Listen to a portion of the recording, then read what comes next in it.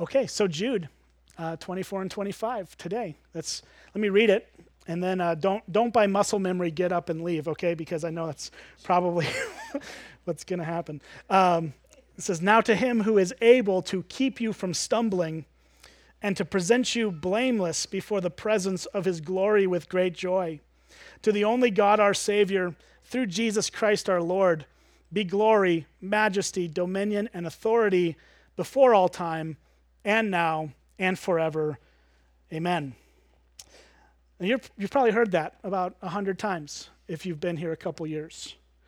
It is one of my favorite passages in the Bible, actually, because it's one of those ones that I've read, just personally, I've read it so much, it's memorized. I mean, just because of the sheer number of times I've read it, and I can't tell you how many times these words come to my mind throughout different seasons, and just the reminder that it is for us.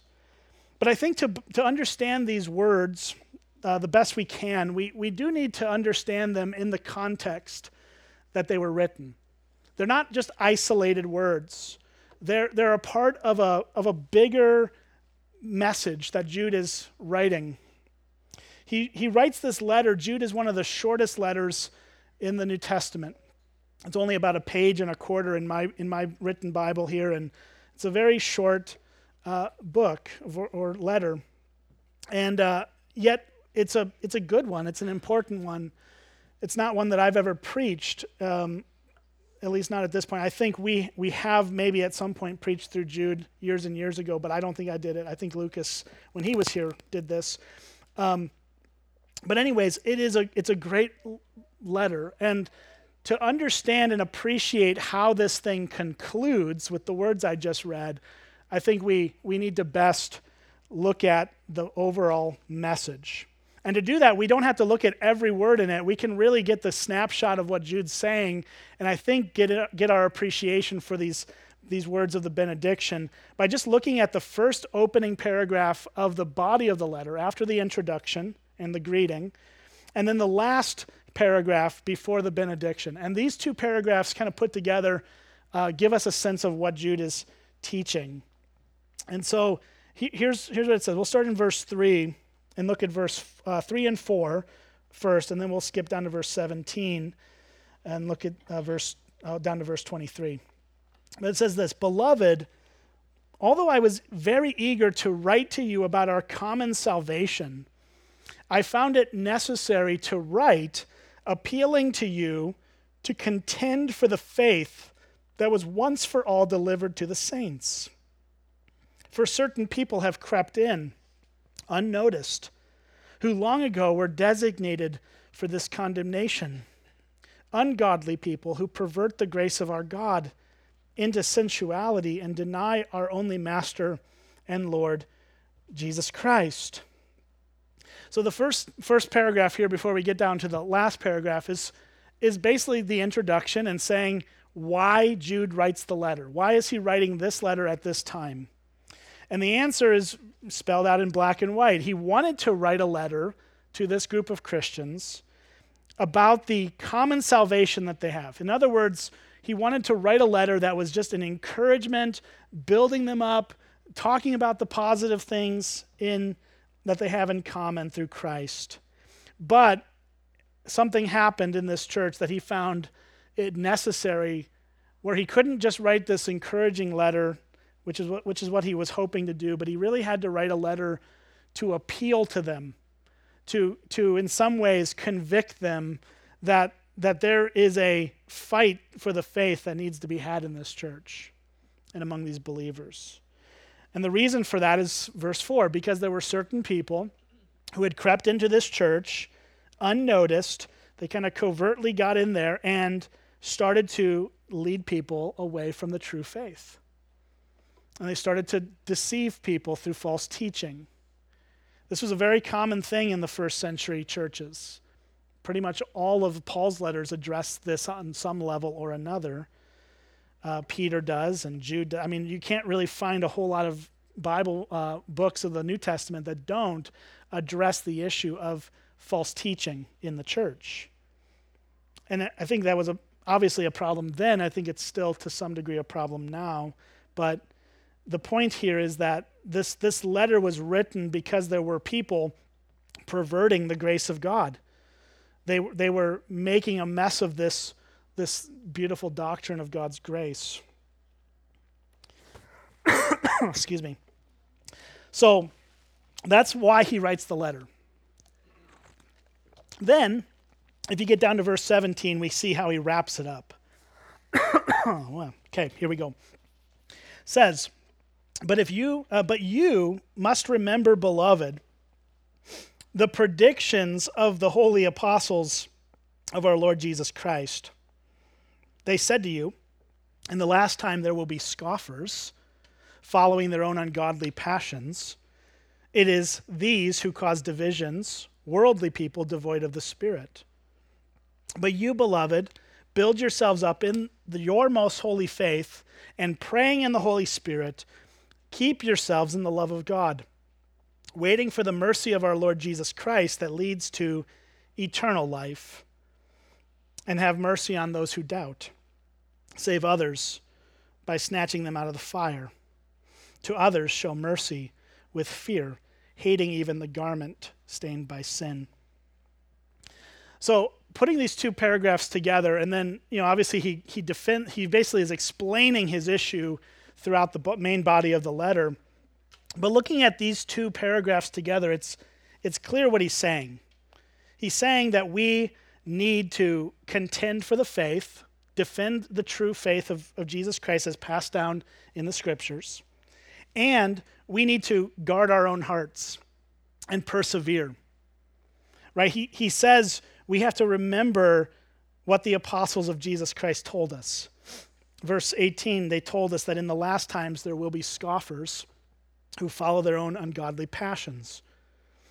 In other words, there's always going to be trouble in this world, and there's always going to be false teachers in this world. But what we need to be concerned about is what he says in verse 21. Beloved, build yourselves up in the most holy faith, praying in the Holy Spirit, keep yourselves in the love of God, waiting for the mercy of the Lord Jesus that leads to eternal life. Let me take a drink here. 1 second. So, essentially what he's saying is this, that we have to stick with it. Stay in the faith. Continue to believe in the Lord Jesus and follow through to the end. Now, I don't know how that lands on you or how you feel about that, especially that phrase, keep yourself in the love of God. Keep yourselves in the love of God. That phrase really, it just strikes me as like impossible, right? Because we think about this, think about how fickle we tend to be, right? And how our hearts can just be swayed so easily one way or the other. How we have all kinds of things that pull at us and temptations that lead us astray and all of these things. If we're honest people about ourselves, we know we're not perfect and we haven't figured this all out. But what we have is this call to keep ourselves in the love of God. So I kind of am left thinking to myself, well, how are we to do that? How can I possibly pull that off? I have, I think, a biblical understanding of my sinfulness. I think I have a biblical understanding of my own foolishness, and hopefully you do too. And so that does leave the burden of, well, how? How could I possibly do what the Bible says here and keep myself in the love of God? Well, and I think that understanding that is what gives us the great message of this benediction.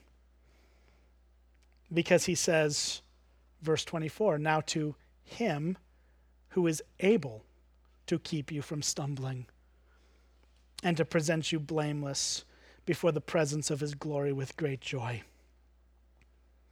Jude's answer to the question, if I was to ask him, like, well, how exactly am I supposed to keep myself in the love of God? His answer is, you can't, but God can. Our hope is not in our ability to survive this Christian life unscathed. Our hope is placed not in us, but in him who is able. That's where we have to bank our lives. It's in his ability to keep us and present us before himself. And that's really the heart of this benediction. It is to remind us as a blessing over us as we leave this service. It is meant to be a blessing to our hearts to go, I'm going to enter into a whole wide world of frustration and struggles and difficulties and sins and temptations and all the things that we all deal with every single day. And we are entering into that world with the blessing of Jesus saying to us, you don't have the strength to get yourself through to the end, but God does. He is able to keep you from stumbling and to present you blameless before his presence with great joy. That's the focal point of this benediction, that we have no ability in ourselves, but God has all the ability to do it on our behalf and for us. So let's unpack this. Let's just take these two verses and work through them. It says, now, to him who is able. And I want to stop there because I think that word able can maybe trip us up a little bit. I think in some ways we hear that word able and we think, okay, well, he's got the ability, but does that imply his willingness to do it? Right? It's sort of like the silly example I could think of is if somebody told you, I could run a mile in 4 minutes, which I think is very hard to do. I don't know. I've never tried to run a mile, so I couldn't tell you. But I think it's difficult. I think the fastest is, 3.5 or 3.75 minute or something like that. That's really fast. So if somebody said, 4 minutes, I can run a mile, you would say, well, prove that. I want to see you do that. And if they get, well, I didn't sleep well last night, or I got kind of a bum knee right now, or whatever, they make some excuse, you're going to go, you say you're able to do this, but you're not willing to actually come through with it. So I don't really believe you. Right? And I think sometimes we can hear that word and go, well, God is able to do this, but is he actually going to? And what I want to say here is that Jude is not using able in that way. He's not saying, yeah, God could do this, but he's not really willing to, or he's just dangling this in front of you, but he's going to pull it away at the last second. No, he's giving us this assurance that what God is able to do, he will accomplish for us in Jesus Christ. So what is God able to do? There's two things. The first is to keep you from stumbling. To keep you from stumbling. And here's what that word keep means. It means to guard or to protect. It's to put his arms around us and keep us from falling down. Our hope here is not in our ability to finish the race in our own strength, to run this marathon of the Christian life without any hiccups. No, our hope is in God's ability to be with us and to keep us from ultimately falling down to not get back up. He guards us to the end. He keeps us all the way till we make it into glory. That is great news because it takes such a weight off of ourselves. And that's not to say, I want to be careful here, right? I'm not saying that we have no role to play in our sanctification or our growth in Christ, which is what sanctification means. We do have a role to play. We are called to continue to walk with him and continue to draw closer to him and to renounce the things that keep us from him. Of course, that's all true. But we do all of that, and we have assurance that as we do all of that, we are able to carry on because he is actually the one who is keeping us from stumbling. He keeps us from stumbling all the way to the very end. This is what Jesus himself tells us he does for us.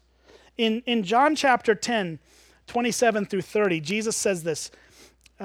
He tells us, my sheep hear my voice, and I know them, and they follow me. I give them eternal life, and they will never perish. No one will snatch them out of my hand.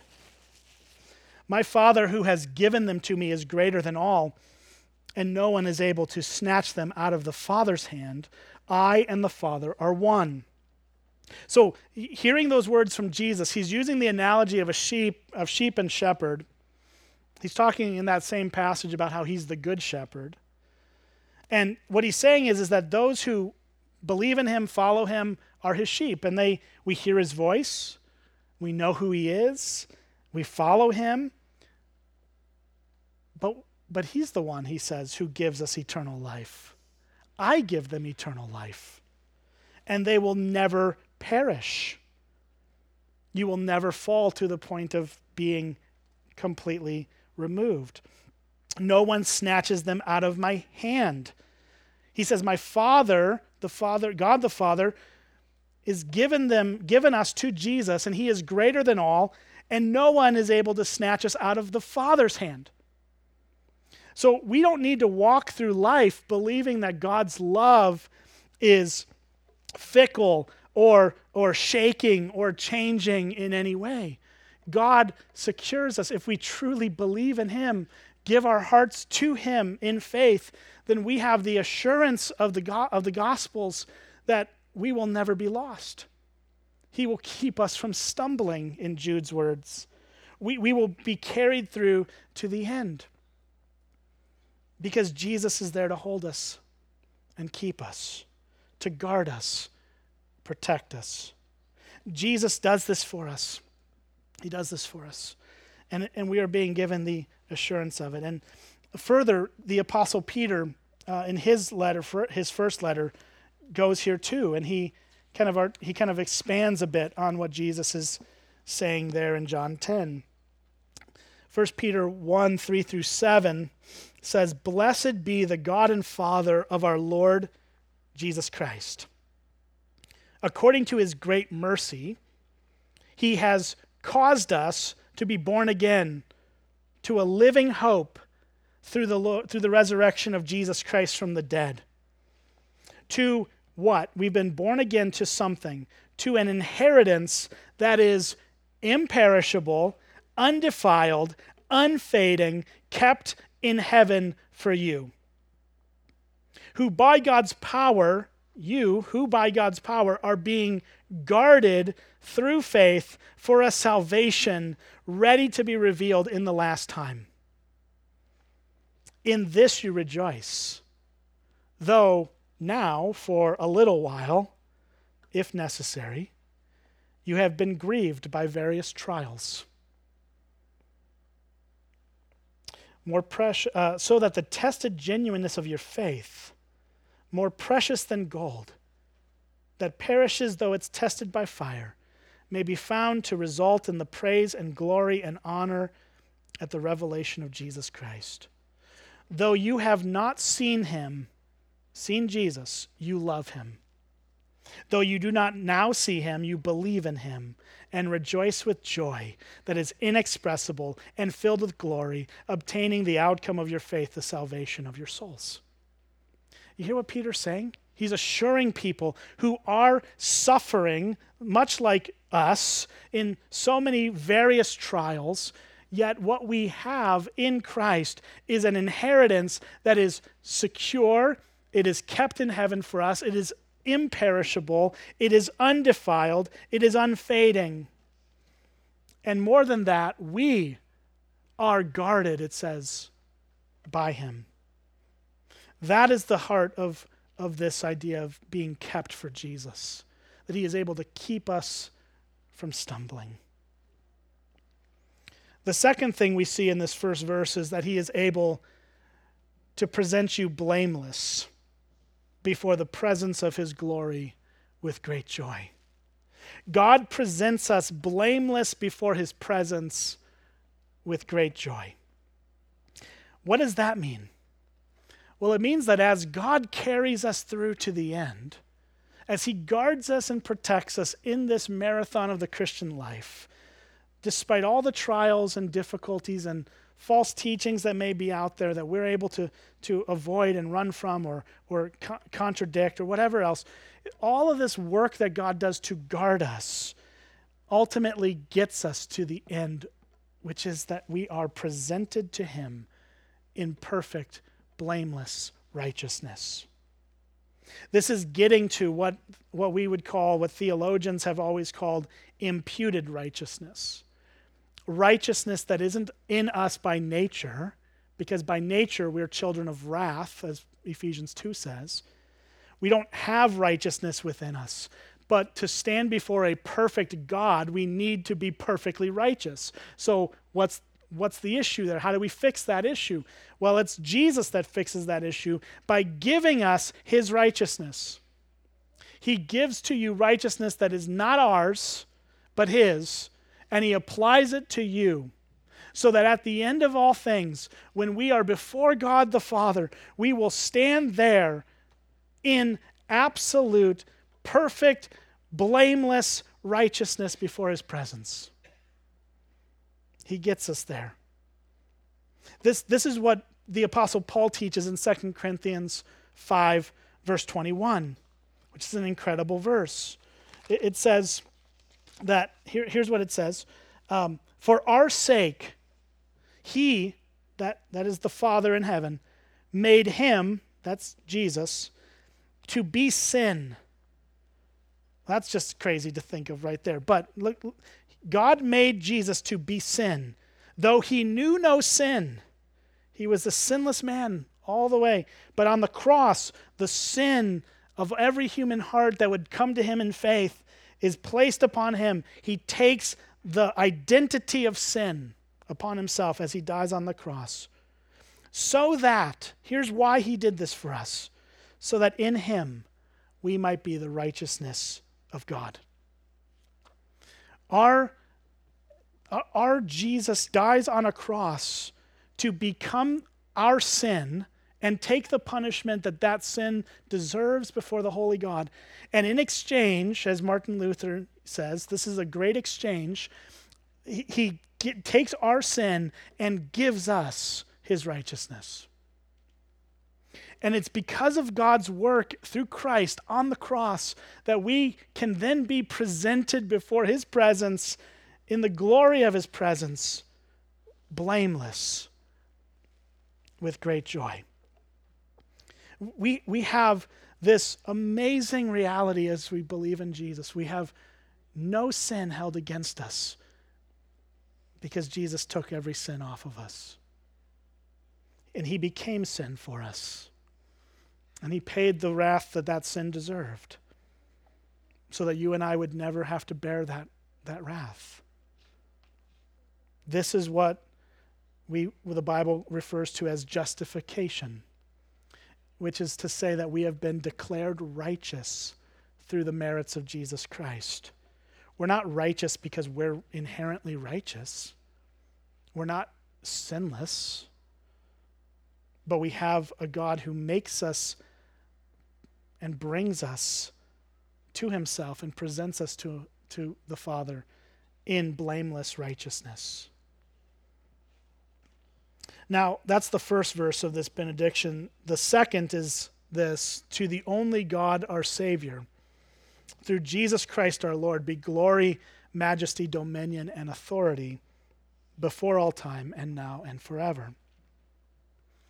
So the logical progression here is that because of God's ability through Christ to keep us in himself, to keep us saved, and to ultimately get us to the very end, blameless before his presence, that work of God should lead us to hearts that respond to him in worship.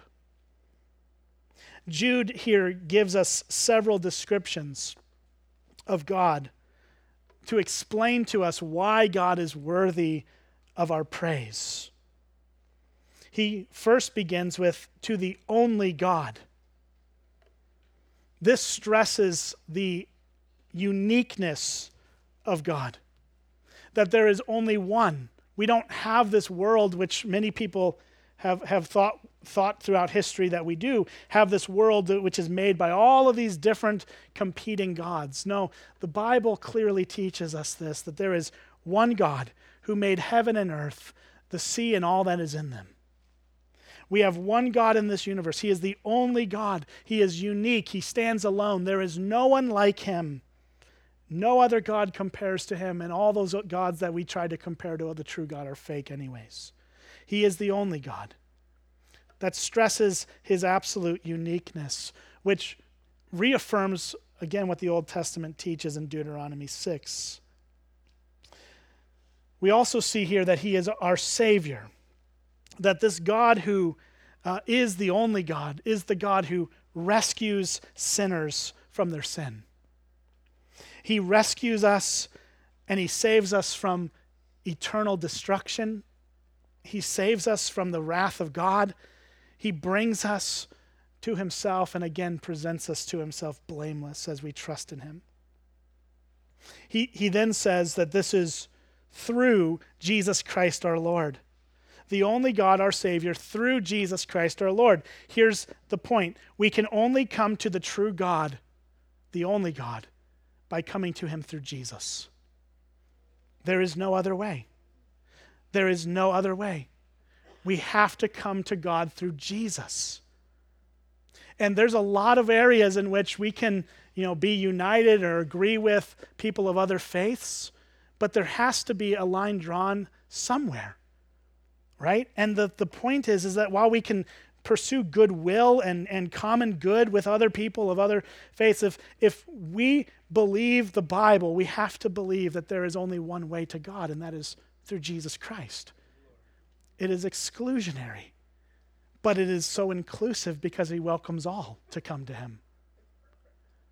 He welcomes everyone, but he is the only way. There's no other way. Then we see this, that he concludes with this kind of string of words that show us more and more of the blessing we get from God. He says, to our only God, the only God, our Savior, through Jesus Christ our Lord, be glory, majesty, dominion, and authority. Glory refers to the visible manifestation of God's character. This is communicated through his name in Exodus in the Old Testament, but we're told by Hebrews 1 and John 1:14 that this ultimately culminates. The glory of God, the visible manifestation of God's character, is communicated in Jesus Christ. We see glory, we see majesty. This is a state of greatness or preeminence. In other words, what his majesty points us to is that God is greater than us and infinitely better than us. And who wouldn't want to worship a God? What kind of God would we be worshiping if he wasn't better than us in every possible way? We'd just be worshiping versions of ourselves. Dominion highlights God's sovereign rule over the universe as the rightful king. There is authority that is tied to dominion, which refers to God's power to exercise this rule over creation. There is nothing in all of the universe in which God is not in control of. And he sits on a throne, and he uses his enemies as his footstool. This is the picture of our God through Christ that we have in the Scriptures. There is dominion and authority. This is the kingliness of God, that he is the true king over not just a nation. I don't know if you woke up early like I did to watch the king coronated in England, but I did, and I enjoyed that very much. But King Charles is not Jesus, obviously. We all know that. But Jesus has dominion not over just some tiny little island in Europe, but over all the world.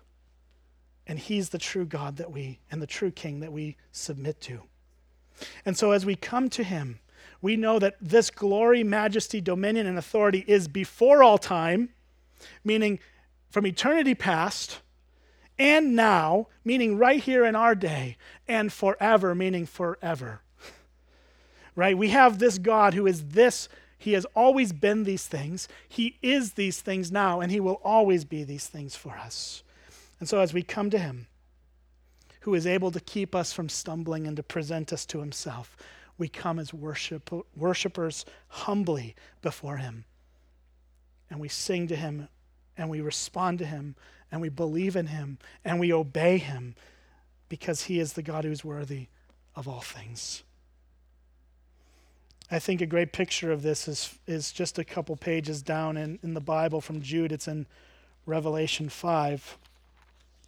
This is a picture of John's vision of the future, and he's given a glimpse of eternity in heaven, where all people from all tribes and tongues and languages are worshiping Jesus around the throne. And what's so crazy to think about in this is, as we read these words, we are actually there, even though we're not there right now, right? In our time-space issue here. But this will be where we stand before him. In verse 9 it says, they sang a new song, saying, "Worthy are you, Jesus, to take the scroll and to open its seals. For you were slain, and by your blood you ransomed people for God from every tribe and language and people and nation. And you have made them a kingdom and priests to our God, and they shall reign on the earth." And then I looked and I heard, these are John's words, I heard around the throne and the living creature and the elders and the voices of many angels, numbering myriads of myriads, thousands and thousands, saying with a loud voice, "Worthy is the Lamb who was slain to receive power and wealth and wisdom and might and honor and glory and blessing." And I heard every creature in heaven and on earth and under the earth and in the sea and all that is in them saying, "To him who sits on the throne and to the Lamb be blessing and honor and glory and might forever and ever." That is where all of this goes, with our hearts being united so perfectly to Jesus and joyfully giving him all praise and expressing verbally the honor he is so deserving of. The good news is that we don't have to wait for that day, though that will be the perfect day that we stand before him in his presence. But really what we do every day as Christians is we practice that. We practice it. We come to church week to week. We sing his praise. We lift up our voices to who he is.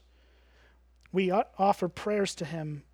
We open his word and listen to it. These are all acts of worship that we participate in as his people, because he is worthy of it. And he is worthy just on the nature of who he is. But how much better is it that this God who is so worthy of all these things would keep us from stumbling and to present us blameless before his presence with great joy. That's a heck of a deal. Because God is God whether we love him or not, but he loves us so much that he would do these things for us. Let's worship him through that. Let me pray for us. Lord God, we thank you. We thank you for who you are. You are an incredible God. And it is your love for us through your Son Jesus that we are so humbled by. And we pray that as we come to you now, as we sing to you as a congregation, as we partake of the supper that you have instituted for us, as we draw our hearts and minds to you and your work for us, would you meet us here, and would you help our hearts to be more joyful worshipers than we could ever be on our own. We pray for your help in these things, and we love you because you first loved us. We praise you for that. In Jesus' name, amen.